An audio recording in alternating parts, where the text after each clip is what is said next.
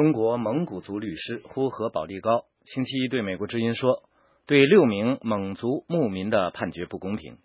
内蒙古自治区翁牛特旗新苏乡6名牧民抵制牧场被占案近日开庭，6名被告以破坏生产经营罪分别被判刑1到2年。去年6月，这6名牧民因反抗国有林场征用他们的牧场土地而被正式逮捕。9月，翁牛特旗检察院指控6名被告煽动当地牧民围堵车辆、抢夺树苗、干扰林场工人作业，造成经济损失，涉嫌犯有破坏生产经营罪。据被告的律师先前向路透社提供的信息，6名被告中有5人选择无罪辩护，1人认罪，以图从轻判决。司法界人士曾估计，按照现行法律规定，被告最重可能被判7年监禁。路透社星期一的报道援引一名被告律师的话说，判决明显不公，因为这桩案件实质上是土地纠纷案，而不是刑事案件。他之所以被当成刑事案处理，是因为受到了当地政府的干预。蒙古族律师呼和保利高同意这种说法，他曾经是被告图利古日委托的律师，后来他在当局的胁迫下退出此案。呼和保利高在接受美国之音采访时说，这个案件完全是当地政府一手操办的。我认为他们几个应该不构成罪，而且是在审判阶段检察机关的证据严重不足，他这个罪名是很勉强的。后来是他们把这个6个牧民羁押以后，6个牧民5个牧民在当庭都不认罪嘛。后来是这个公检法机关天天到看守所做工作，就说你认罪我就放你，不认罪我就判你。呼和保利高说，在当局的胁迫下，4名被告认罪，结果被判1年或1年0.6个月的监禁，但缓期执行，而拒不认罪的2名被告被判2年实刑。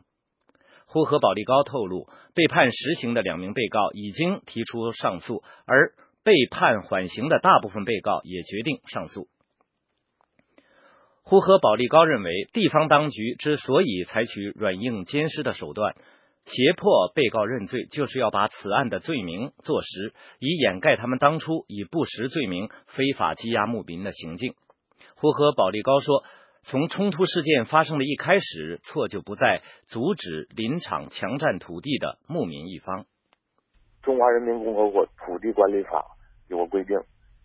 比如说双方土地发生争议以后呢，双方对有争议的土地现状不能改变。当时这个土地已经发生了争议，所以说应该双方都不能改变这个土地现状，但是林场的职工来这个争议的土地再述，其实他们是违法了，我们去制止是应该是属于是合法的行为。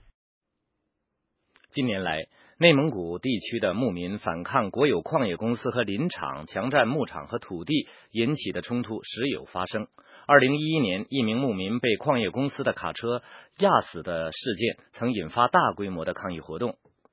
设在纽约的蒙古人维权团体南蒙古观察负责人恩赫巴图对美国之音表示，继西藏和新疆之后，近年来在蒙古地区违反少数族裔权益的现象时有发生。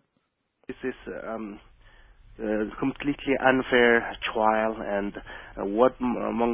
Mongolian herders did was. 恩赫巴图说，这完全是一次不公平的审判。蒙族牧民所做的只是维护他们的合法权益，保护他们的牧场不受侵占。近年来，中国的内蒙地区不断出现牧民抗议矿业公司、林场和开发商侵占他们牧场的事件。内蒙古地区占中国土地面积的1/10，拥有丰富的煤炭资源。目前在那里的大约2400万人口中，蒙族人不足20%，而在中共建政的1949年，蒙族人占该地区人口的绝大多数。